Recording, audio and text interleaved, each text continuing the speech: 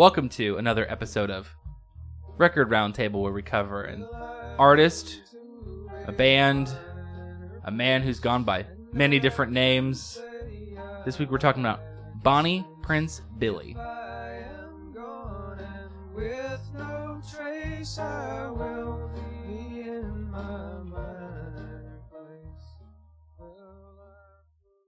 This is Caleb Robinson speaking. I'm here with Jared. And this is Tyler. And once again, this week we're covering Bonnie Prince Billy.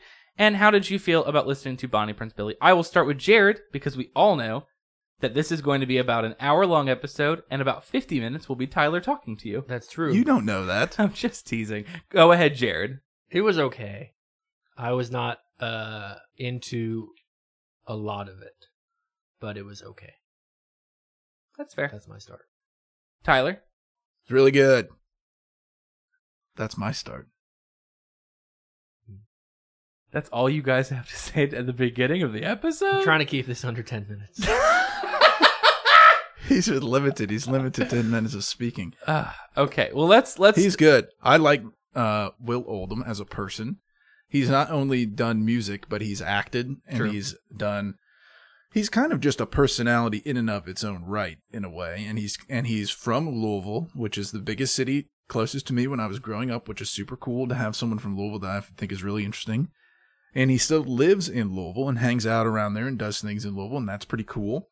And his music, I will tell you that I'm an earlier Will Oldham person, because the later Will Oldham has a little more country in it, which I don't dislike. I just like the kind of indie folk, DIY folk type style I that agree he with has you there. to begin with. So that's what he's known as a DIY kind of guy, which is interesting because normally you find that in punk. You don't find it as much in folk. Take a drink. I did. Okay. And Jared didn't do it. He said DIY. And Oh, I didn't know we did it for that, too. There's many things. And anyway, so, but he's played music in various forms, including music under the moniker Palace, the Palace Music stuff, which is Palace Brothers, Palace Music, Palace. Well, I forgot the other part of those. I did too now. Palace Brothers, Palace Music. Just regular Palace at one point. Yeah. Anywho. Yeah. And then he shifted and made a few works under his own name, Will Oldham. And then from there, he went on to be known as Bonnie Prince Billy. And like I said, he's in films, but he also does, I've got a little teaser for you of a little sneaky thing that is interesting that I'm going to get to maybe later on in the episode, where he's just done some kind of like weird things. He's got connections with interesting people. He does. And because of that, he ends up doing weird stuff. And he's kind of I'll mention that his wife is an artist. And so he also is kind of artsy. And you can tell in some music videos, which he doesn't make a lot of, but you can tell in some of them that he has kind of like an art feel to it, which is kind of like coming out, like that's what the DIY thing is, right? When you do it yourself, you can kind of like put whatever you want to in there. So all in all, I think he's a pretty interesting person, and I like his music, and I like him very much. I think I liked more of Bonnie Prince Billy than I had expected that I was going to like. I think because I know I See a Darkness, and that is definitely his most prominent album.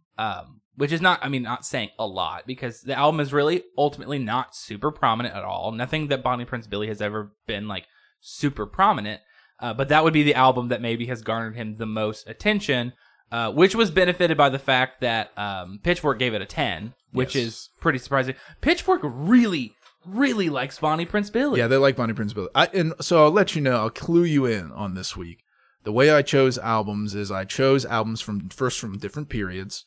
And I chose, some of them were albums that I personally own and enjoy and like, and some of them were albums from that period that I knew were well received. So, for instance, the last album, Best Troubadour, is his most recent well-received album. I see. So that's where that one came from. Basically, all of the middle section were things I like.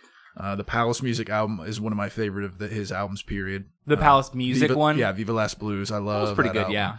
And then the Palace Brothers album before that, I chose for a different reason that I'll get into here in a little bit. So, but a lot of what I did was I wanted to make sure that some of the areas that I was less familiar with were filled in with albums that were well received during that period. So you can kind of get an idea of during that time, what would have been more influential if it were. Sure, that makes sense. So let's go ahead and start with kind of the early to mid 90s output under the Palace moniker. So let's talk maybe specifically about that for the time being. So what we listened to from the Palace era of music, I believe there were 4 albums in total, but the 2 that we listened to were Days in the Wake and Viva Last Blues, which were the second and third albums. Yes.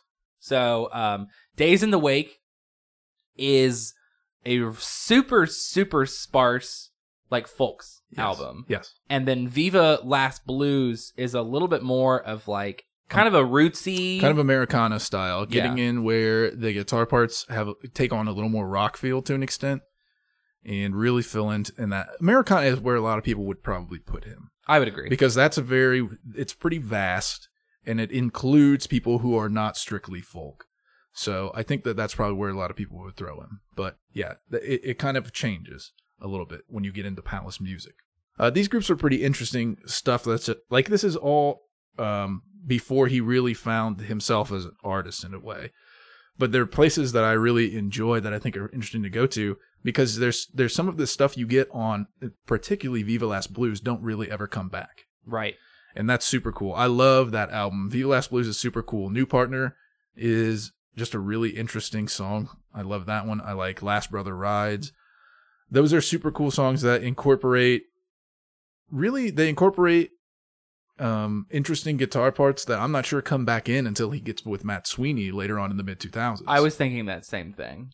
So it's an interesting place to hear, like, the breadth of what he might do or what he might be thinking.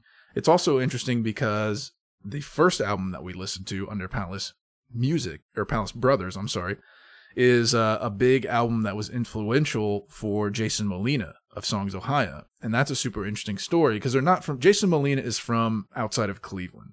It's not a suburb, but it's a town right on the edge of Cleveland.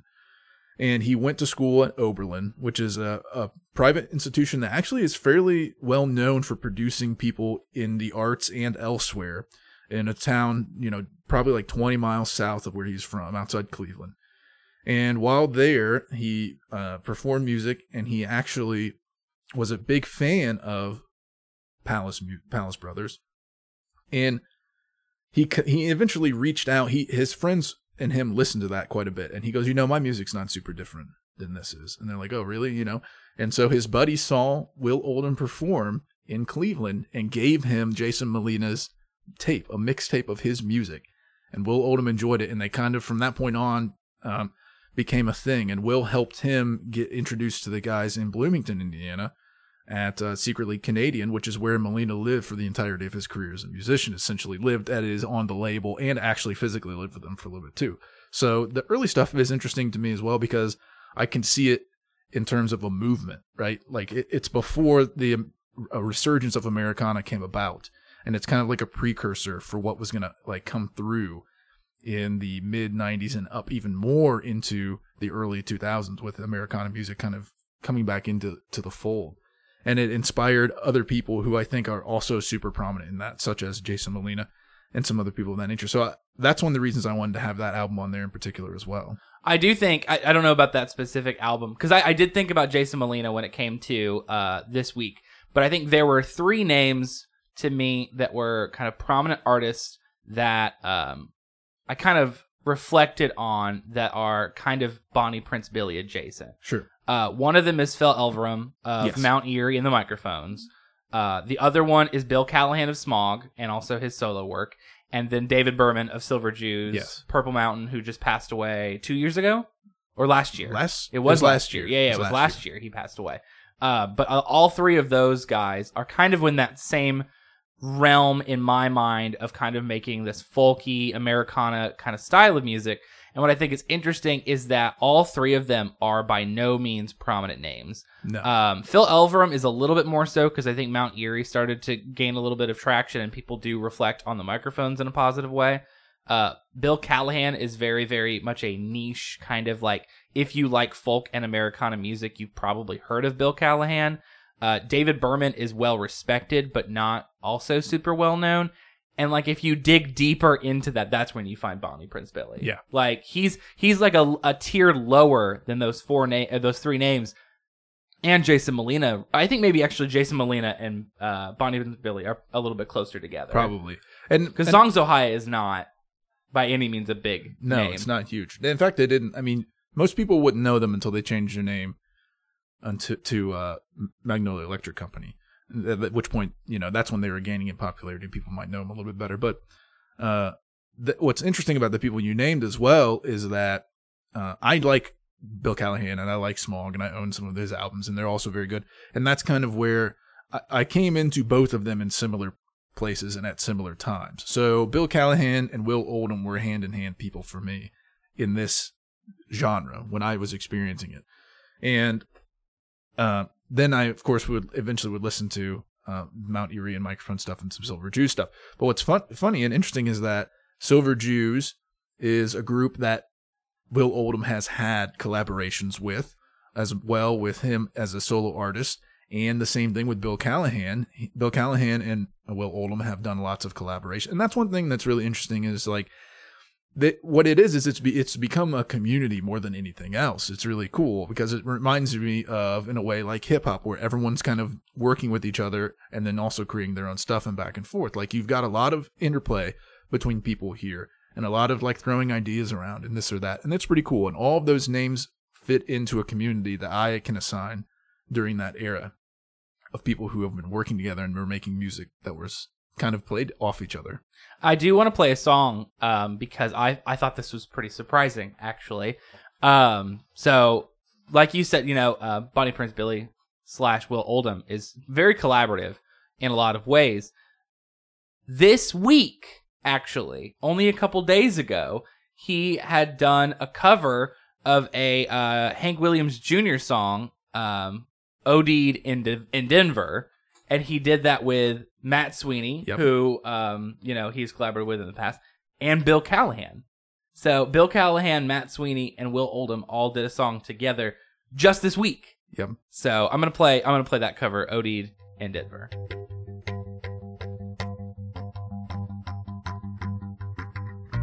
We started the tour out in Denver, Colorado. I made the first one, but I did not make the second show.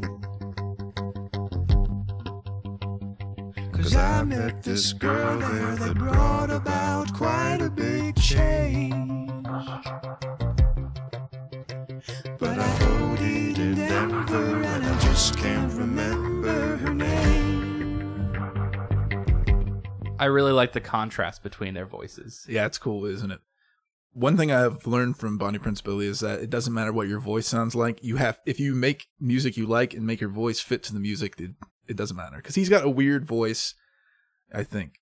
And it never doesn't fit for me with his stuff.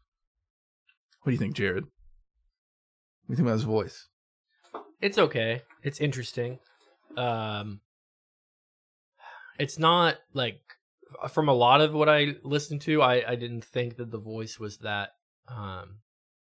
great or prominent, but it was pretty interesting on I See a Darkness and a few other. The Last Troubadour was pretty good, but I don't have anything specific about the voice. Okay. I just wondered.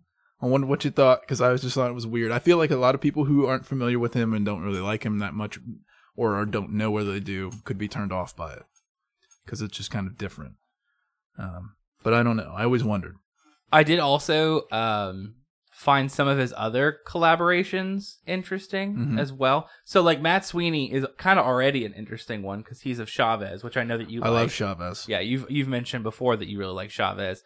But his early relationships with members of Slint were maybe the ones that I would have never expected. Okay, so a little fun fact. The cover of Tweez, that picture was taken by Will Oldham. So Slint is a post-hardcore band from Louisville that had 2 albums. Their most prominent album was Spiderland. That was their second album. Their first was Tweez. They're really good, really interesting. They're kind of like a... I would say a cinematic post-hardcore in a way. They're almost emo. Yeah, a little bit. And they kind of like popped up, did their thing, and then that was it, and it's kind of weird. But they grew up they were, that whole era was I mean, it's hard to continue to bring up DIY, but it is like, that's what it was like, for people who were into punk and people who were into post-hardcore at the time. And it was like a little bit of a community going on in Louisville at that time. I wish I could have been there. It would have been super cool. Cause he was buddies with the guys from Spiderland, from Slint, and they would hang out and do whatever. Yep.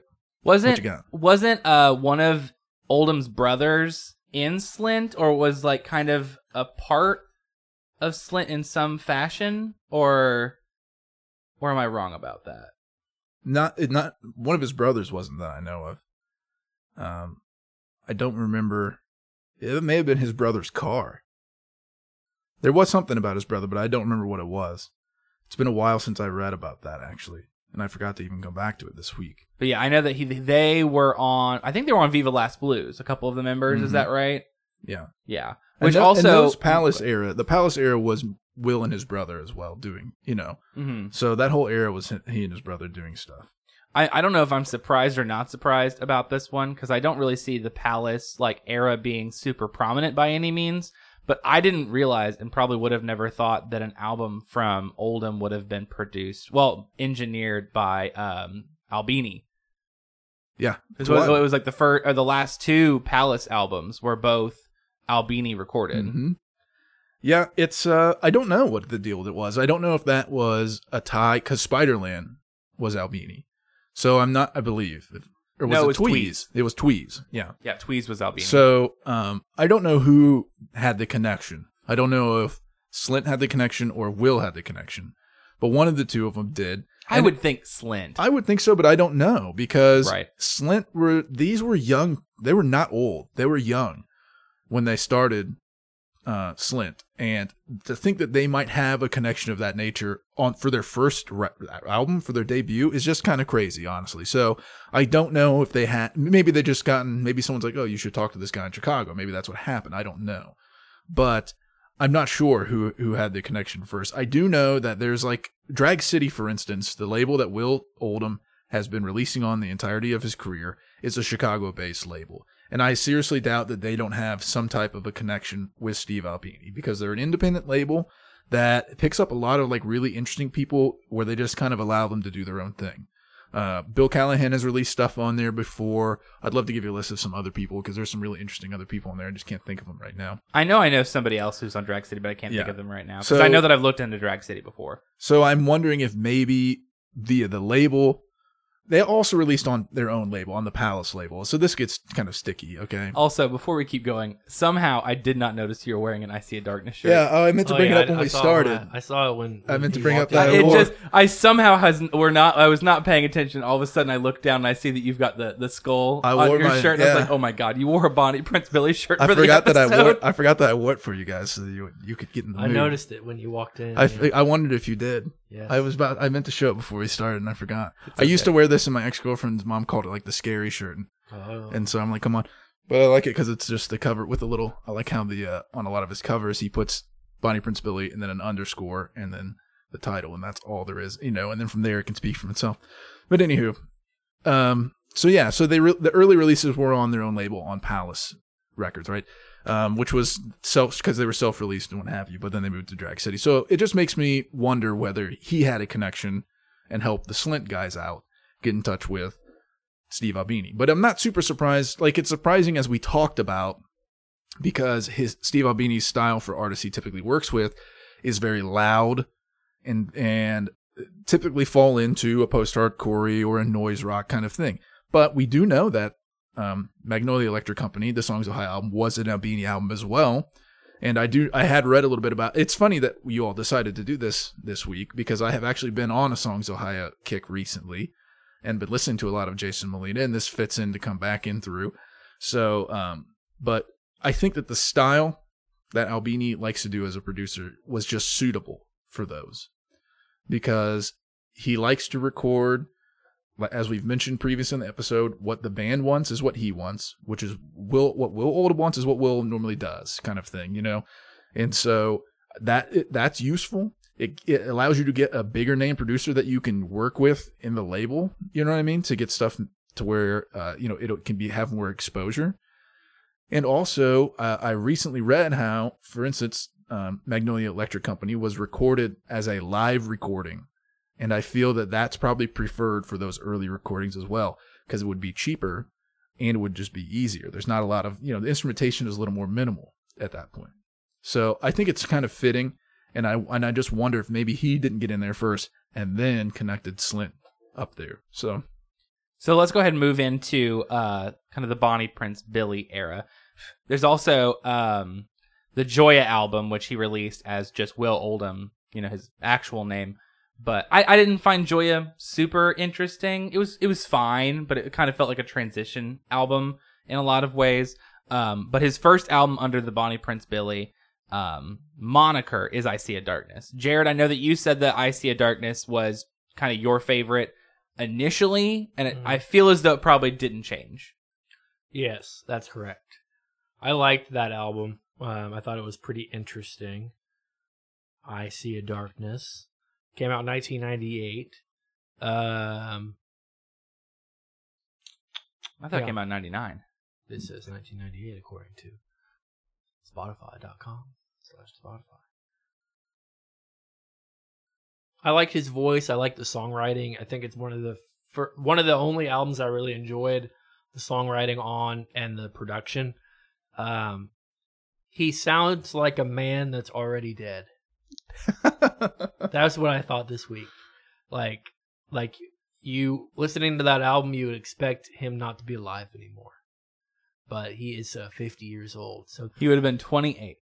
But yeah, it was pretty good. Pretty good. It is, I will say, because you mentioned something that I thought of as well, and I kind of saw some people mention it as well as I was doing research, is that he just kind of, sounds old. Like, even from, like, the very beginning of his career during the Palace music, like, he doesn't really sound like a 20-year-old. He sounds like a 40-year-old. No. He reminds me a lot of Nick Drake with some of the songwriting, the sad sap stuff, and also just the voice sounds similar too. So, yeah. Yeah, I can see that. My favorite. Well, we can play a song. I was going to do the same thing, but please go ahead. I think, man, it's hard. I had two songs that I really liked from it. Nomadic Reverie, All Around, and Another Day Full of Dread. And I guess I'll have you play Another Day Full of Dread. I See a Darkness, I really like that song too. But yeah, we'll play that song out. Well, I like to have a good time. Any of my friends will tell you. So if you confront me with stupidity, I'm doubly angry at you. And I sing yip-nap, it's all a trap. Bobus, and so is this. Whoa, whoa, to Haiti go. Watch it all come down. Ding dong, a silly song. Sure do say something's wrong. Smile a while, forget the pile. We don't often do this, so I'm going to do something a little crazy. Oh boy. I will also say my favorite song, because it is the song following Another Day Full of Dread, which is Death to Everyone. Balls burn, coming kids are raging. Death to everyone is gonna come, and it makes Jose much more fun.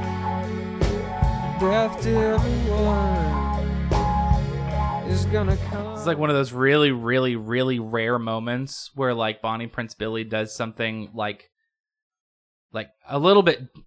I don't want to say that he's not often different, but usually a lot of the things that he does are pretty like well adjacent to each other. But like Death to Everyone has like this kind of like woozy psychedelic guitar part to it. That's why I wanted to get to the chorus. Right. I was listening to it and I was like, that just kind of sounds off from the rest of the album in kind of a cool way. I think this album's really full of a lot of juxtapositioning of ideas and musical content, because all in all, the music is relatively kind of sad still, but you always get weird parts like that coming in all over. even in a minor place, the opener, it's like the musical part of it is in the major key and is kind of like, it starts off in a place that actually doesn't seem sad, but the lyrics are certainly like, I'm sad and it's okay kind of thing, you know? So it's weird. He has lots of juxtapositioning in this album, and it's just lots of interesting sounds. You do get some guitar parts that are reminiscent, actually, now that I think about it, back to some stuff like in the Viva Las Blues, like Palace music era. But yeah, it's just really, I love this album. I've listened to it. I don't know how many times I've listened to it. I own it, and it's awesome. You're literally wearing a shirt. I am. So I bought it at VGR. Of course you did. I will, before we move on from I See a Darkness, I think we would be remiss not mentioning one of the perhaps only covers that you can really find of a Bonnie Prince Billy song, and it's one that I guess I would not have really expected to see, which is a cover of the title track I See a Darkness by Johnny Cash. Yeah, for the American recordings.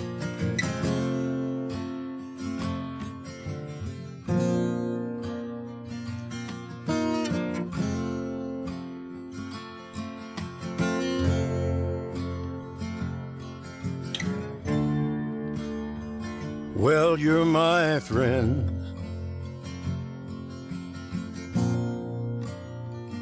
and can you see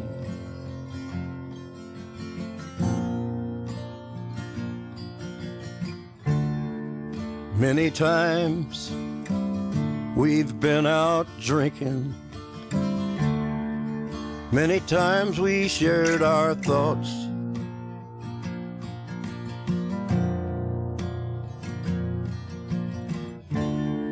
But did you ever notice? Anybody who knows Johnny Cash knows this already, but I think it bears worth saying. The guy's really good at kind of taking a cover and then making it his own. Yeah. There's not a lot you can do to that song, really. But he put a little bit of a Johnny Cash thing on it. I think he did pretty good. I wouldn't say it's quite as provocative as his Nine Inch Nails cover, but it's a pretty good cover. That album, by the way, is the album that I believe you were thinking of, Caleb, where members of Slint participated in the recording on it. David Pauho from Slint was on that album, and then also Peter Townshend, who is this is kind of getting back into the Louisville community at the time, was really interesting because Peter Townshend was a drummer who did work with Pauho, and he also did work with a couple of other groups in Louisville, such as one of them is called King Kong, which is a pretty interesting group that I enjoy. That's got kind of like a weird, I don't know what it is. It's kind of like an alt feel to it. So there's lots of musicians around the area that in the early years Oldham pulled in to be parts of it. And it's just cool. I think he put Louisville on the map for a certain genre and stuff that's just like a little bit different. My intro to Bonnie Prince Billy was that song, the title song to this, but it was a sped up, more lively version of it that he released. And I don't know if he released it prior to as a teaser and then put it on it, but he put it on his 2012 EP entitled Now Here's My Plan. And if you want to play that, I'd be down with that. That I see a darkness, and that I see a darkness, and that I see a darkness, and that I see a darkness. Did you know how much I love you? There's a hope that somehow you could save me from this darkness. It kind of puts in a lot of the twang that he throws into his music a little more often. Yeah, it's a different animal than the original recording. I found it pretty interesting, and that's the first thing I heard from him, actually. So I was like, dang, this is pretty interesting right here. Yeah. What do you think about that, Jared? Well, that was good. I found a cover as well, and it is amazing. If you go to the bottom of the albums and songs for the playlist, just play it. It's the thing I put in.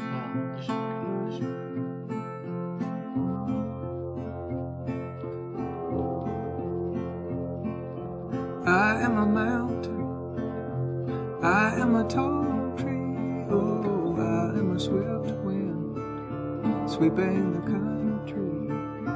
I am a river down in the valley, oh, I am a vision, and I can see clearly. If anybody asks you who I am, just stand up tall, look 'em in the face and say,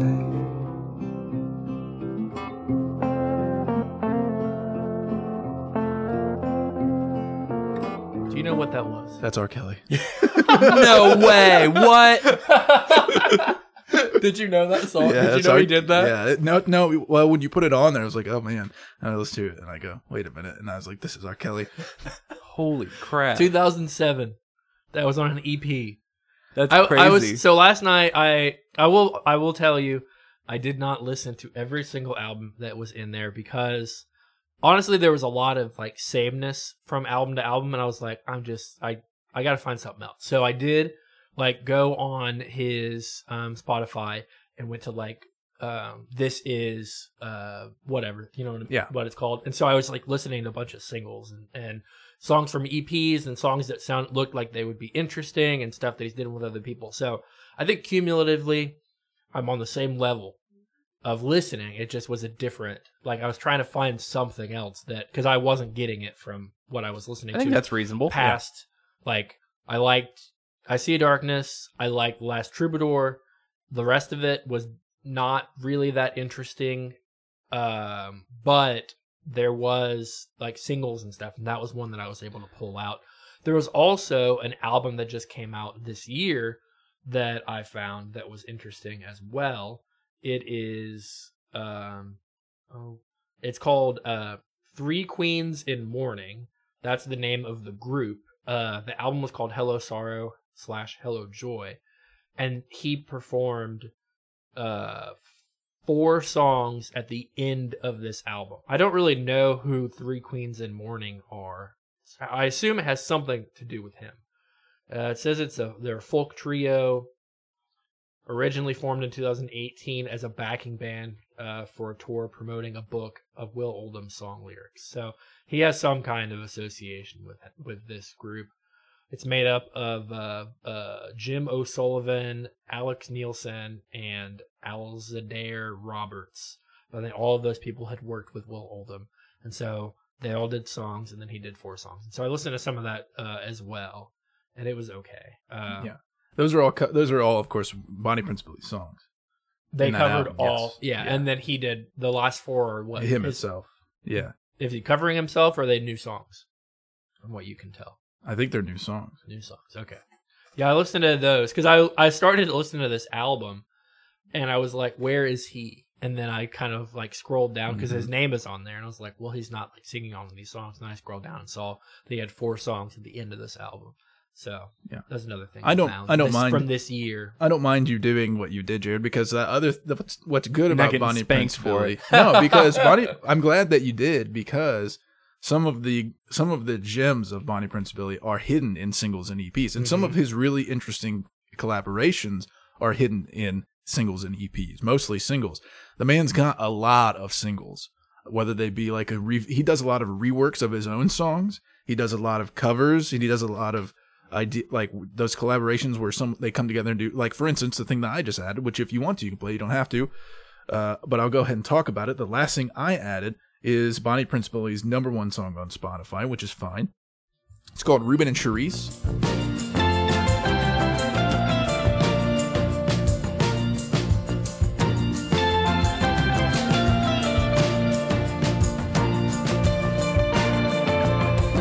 Charisse was brushing her long hair gently down.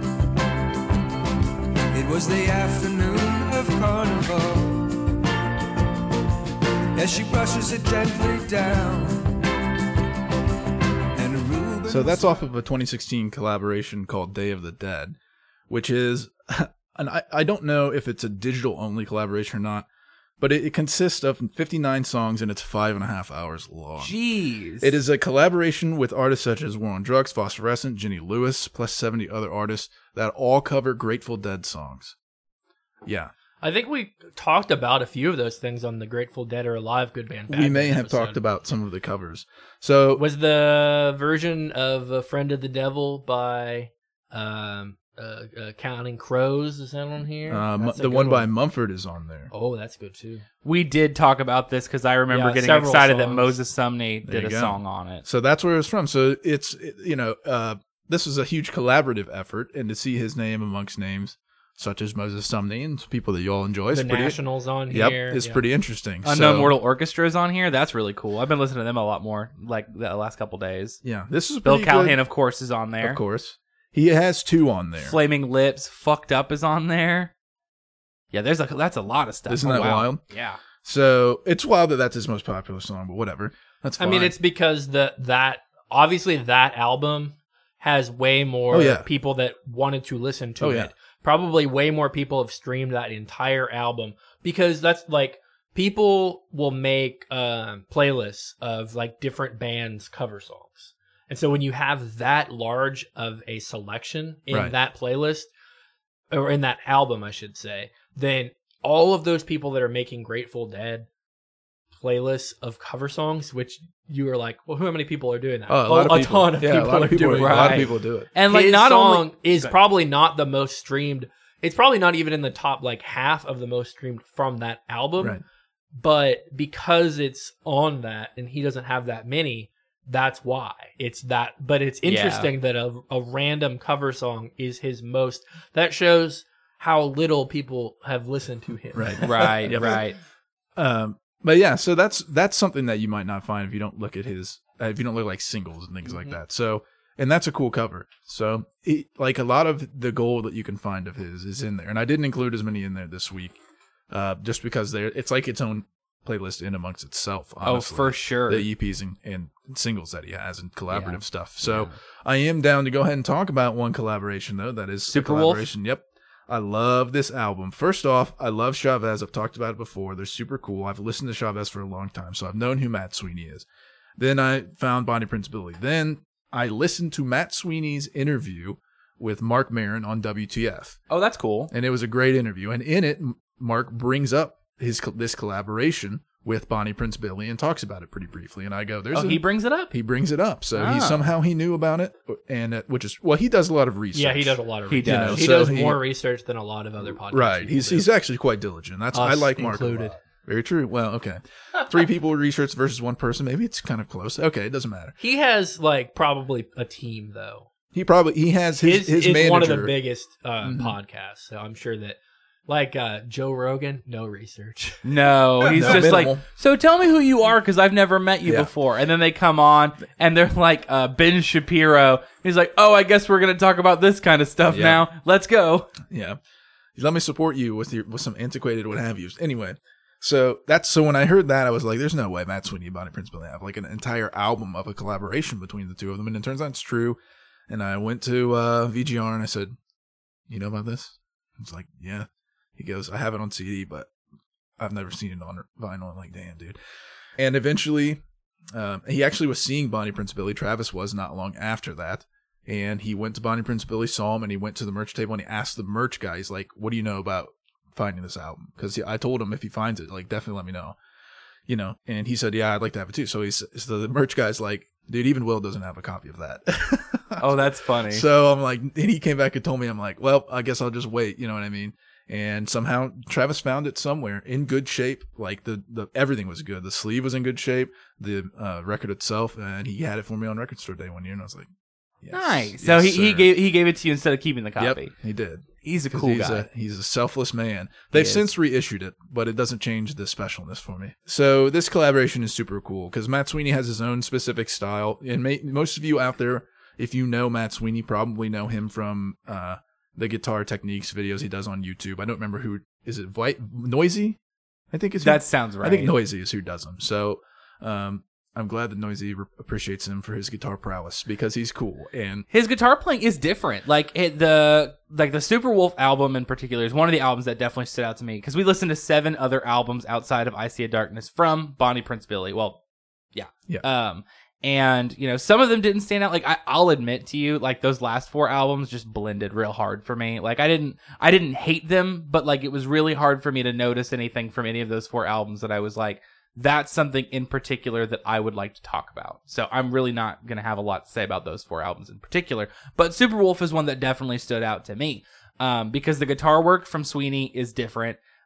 Their pairing of vocals adds something to the album. And I think that what I kind of realize, and I don't want to, I guess, mitigate the talent of Bonnie Prince Billy, but I think that often some of his best work is his collaborative work. I think that his ability to have kind of that community that you talked about and his ability to work with other artists is what makes him kind of a better artist.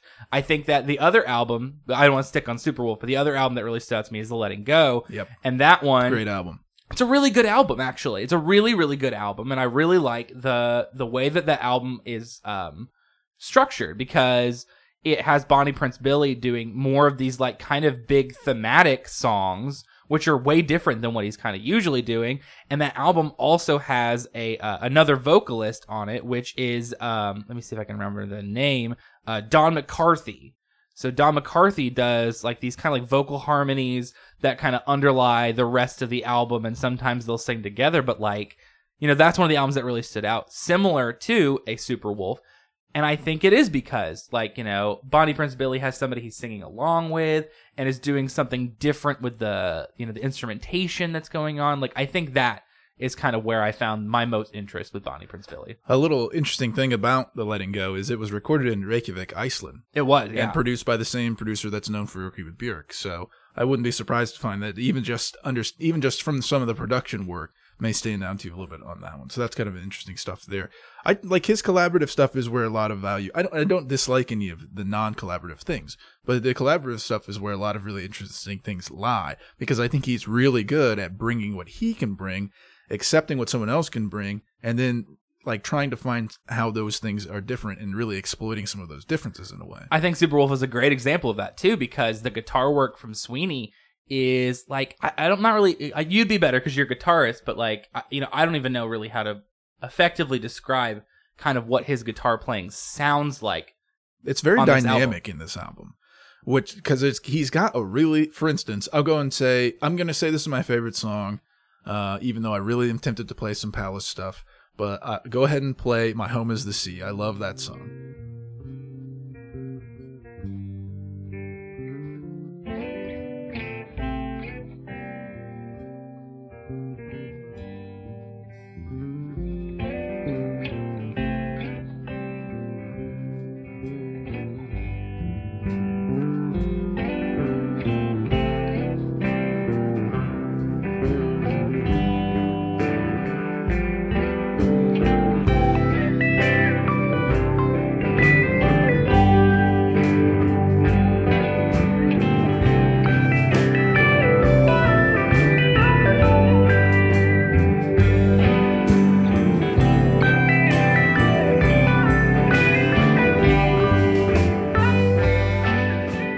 Some pretty cool guitar work that I think really, the song's called My Home is the Sea. It's very flowy at the end.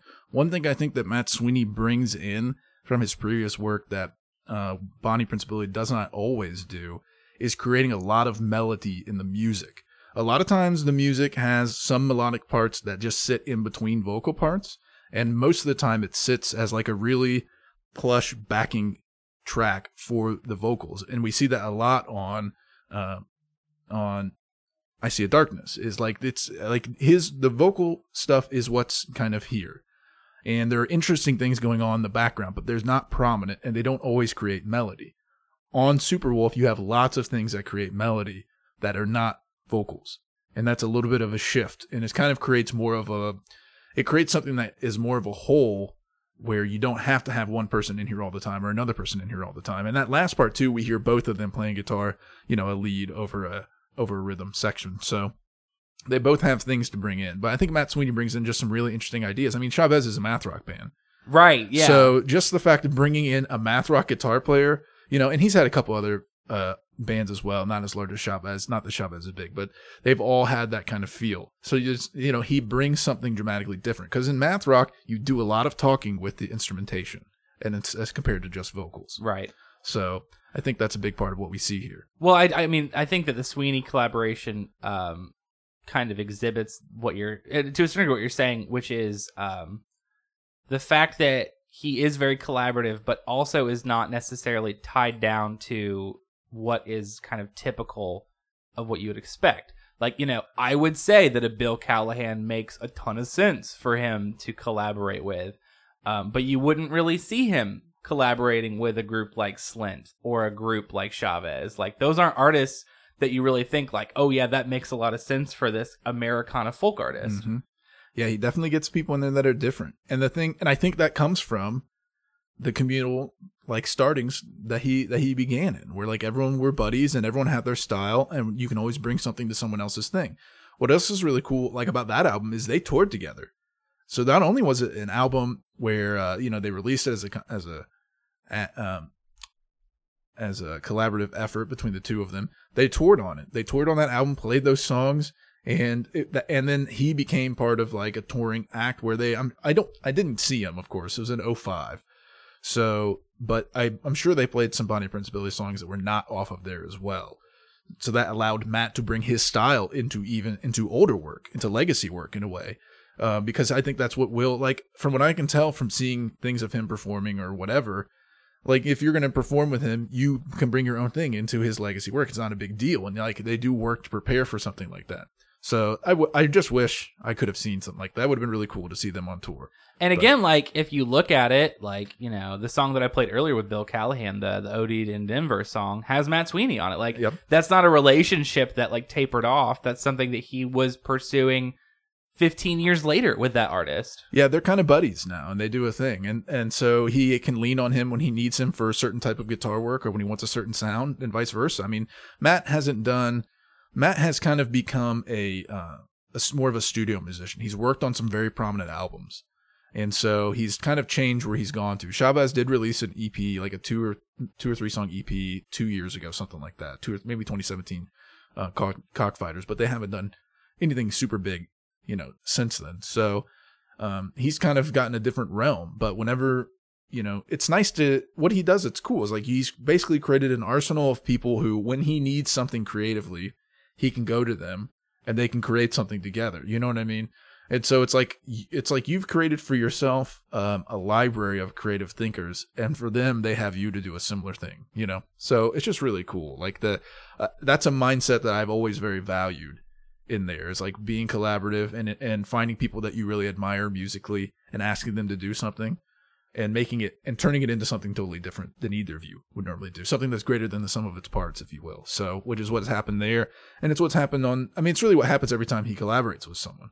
Is that it's something that's different than anything else you would expect from them in a way. So that's really cool. On that note, Tyler, I'm sure you could talk about Bonnie Prince Billy probably for like the rest of your life. Yeah. But are there any other major points that either of you kind of had that you wanted to bring up at this point in time? I've got a little funny for you. Oh, give us a funny. And I haven't, once again, it's a YouTube thing. I don't have access to the YouTube. But if you go to YouTube and search for Can't Tell Me Nothing by Kanye West. Oh, yeah. I saw this. You aware of this? We watched it for some reason. Oh, really? Maybe for Kanye. Maybe it was for Kanye's episode. Maybe I'm replaying it. Well, it doesn't matter. That's okay. It's fun here. There's that's it right there. A music video that was created by Zach Galifianakis for this video, starring Will Oldham. I don't know how this is what I'm saying about like him as an individual, as just a person is interesting. I don't know how he knows Zach Galifianakis. How does he know Zach Galifianakis? Great question. I have no clue, but somehow he knows all of these people. And like he's done some minor acting roles, but very He was on minor. Wonder Chosen. He was, yeah, I saw that. Isn't that wild? I couldn't find the clip, but it was on Wasn't he like a preacher or something like that? that? Yeah, he was a preacher on something. He's just done a bunch of really weird things. I bet you there are a lot of people out there who have seen him and would never even know who it is. Yeah. But he's also an interesting looking dude. He is. On Wikipedia, it's like on the similar, or not similar artists, but like also worked with part. There's a bunch of people. One of those names is Björk. Did you see that? Yeah, I think that's because of the production work that was done on the Letting Go, I assume. He also was on, she did a movie soundtrack, and he did the opening song for the movie soundtrack. Oh, okay. So I don't know if they actually ever worked together like that with that, but he was on that, so... I would love to play the Can't Tell Me Nothing thing, but really it's just the two lip singing, it looks like. So it's not really... That's fine. It's a visual thing. It's a visual thing, so... Yeah. Look it up, please. Yeah, absolutely. Link in the description. It's a lip sync and it's funny. And they don't look, really when you see them, they don't look too different from each other, other than Zach Galifianakis is slightly chubbier. But it's just kind of fun. That EP that I mentioned earlier, it's called Ask Forgiveness, the one that had the R. Kelly song. There's also a Björk and Tom York song on there, and Danzig He did a cover Hey. of Danzig on that. So That's that's quite it's a a pretty thing. wild like mixture of covers right there. Yeah, Pitchfork gave it a 7.6 out of 10. It's labeled folk country. That's what it's called. So. Pitchfork did, like I said earlier though. Pitchfork like they like him. Oh, they love him. They like him a As lot. you should. They have He's like really an 8. good. There's like an 8.7, and then obviously the 10, and they don't give 10s often.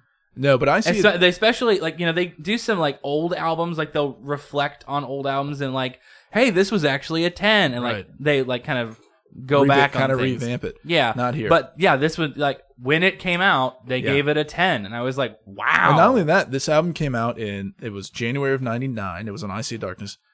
Pitchfork wasn't founded. Were they founded in '95? Or was it 05? It would have been. It was one of those 2 years. 95. 95. So I don't know what date the review was. I didn't check it, but this was only come out a couple of years after Pitchfork was founded. Mhm. And to give it a 10, but you know what? Like, here's what I have to say about it. Think back to 99. We were young, but I can still remember music in 1999, right? Yeah. Do you think of anything, even in popular rock music, that or country music or anything? Do you think of anything that sounds like that album? Not really. I mean, like some Dylan stuff. Maybe like Bright Eyes E. I don't know.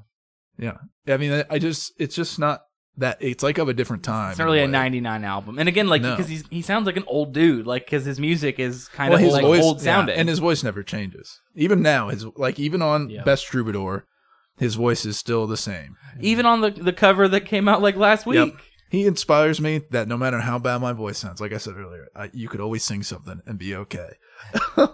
It'll But- never change. No, but what do you think? I know you said you like. I guess we can finish on this. I don't mind finishing on Best Troubadour. You said that stood out a little more to you. Yeah, It's a I country thought it was album. pretty good. Another thing I want to mention before we close the old book here is his name, because it's very confusing. Sure. So his birth name is Will Oldham, and his stage name is Bonnie Prince Billy, Yes. which like it's not a band, it's a stage name, Right. which is kind of weird to be like this is him and this is him. Alice Cooper. The Alice Cooper was a band. No, it's the man too. I get that, It's an but alter ego. but he doesn't go by his real name. No. Alice well, Cooper doesn't go by no, his no, real he does name. not, Will no. Oldham goes by his real Yeah, name. he kind of goes by and whatever. he goes by Bonnie Prince Yeah, he Billy. kinda goes you by can't whatever. say Alice Cooper. Like No. Yeah, sure. if I would be reviewing an Alice Cooper album, I would probably never say Alice Cooper's birth name. But like when I reviewed the Bonnie Prince Billy albums, I would go in between. I'd say Will Oldham this, Bonnie but Prince Billy from that. what was the other group that we were talking about that he's in? That the name changes. Palace. Palace. He's Will Oldham in that, right? He's Yeah. not Bonnie Prince Billy. Yes. His solo stuff is Bonnie Prince Billy, but if he's in a band, he's Will. Like you see the Right. confusion here. Well, So he was. yeah, I was sure. reading about the name. Then it says this is a quote from him in 1998. I think so. Maybe not. I don't know what the year this is actually. Early. The name has so many different references that it could almost have a life of its own. Bonnie Prince Charlie.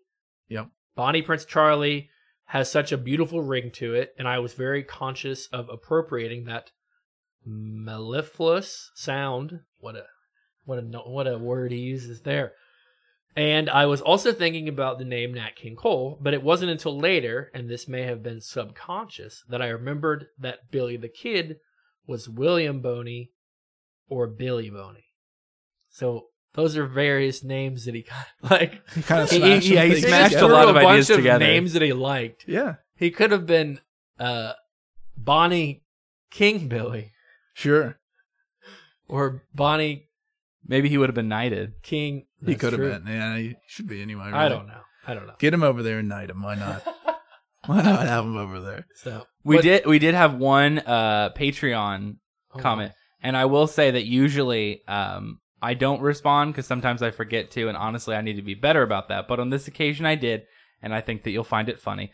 Patreon user David commented on Bonnie Prince Billy and said, "Again with the Bonnie Prince Billy. Tyler must get kickbacks every time his name is mentioned on the podcast." Well, if only. If only. But I did respond, and I said, "We here at Record Roundtable hope that once we finally cover him, he will never be mentioned again by Tyler." Oh, that's rude. That's rude. That's of true. you. That's not. That's inconsiderate. We have considered you for a time. If About an hour. if you're listening, Will, apologies for these two fools. He might listen. He might. He might. If Will Oldham If listens we couldn't to get the this, Minsingers to listen, if he then we listens should to have. this, we could have. You messed it up. We could have had it. We could have. You know what? We could have. You know that thing where we have 100 listens when they're new, and we're like, whoa, that could have been months ago. It's true. Months, almost a year ago. In fact, nearly a year ago. If we said something other than from the window of my car, good show, because I told you that That's a I good Jerry knew Seinfeld. it. I knew it. Yeah, there you go. I was thinking. What's the deal with the Menzingers? I was thinking Brian Regan when I did it earlier. That's pretty Oh, good too. that makes sense. So, But it if could you have happened. if you'd like to have your voice heard and make fun of Tyler, be sure to follow us on patreon.com. You can pay us to make fun of us. It's great.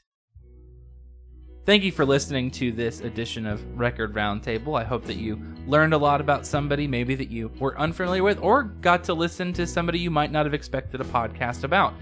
This week, of course, we are covering Bonnie Prince Billy, and next week we'll be talking about Black Sabbath. A little bit of a shift there. Be sure to check out all of our social media, Facebook, Instagram, so on and so forth. Be sure to check out our website, recordroundtable.com, and of course, our Patreon at patreon.com/recordroundtable. Thank you for listening, and goodbye. Action that just breathes from my hand, just breaths from a deed so exquisitely grand. And you're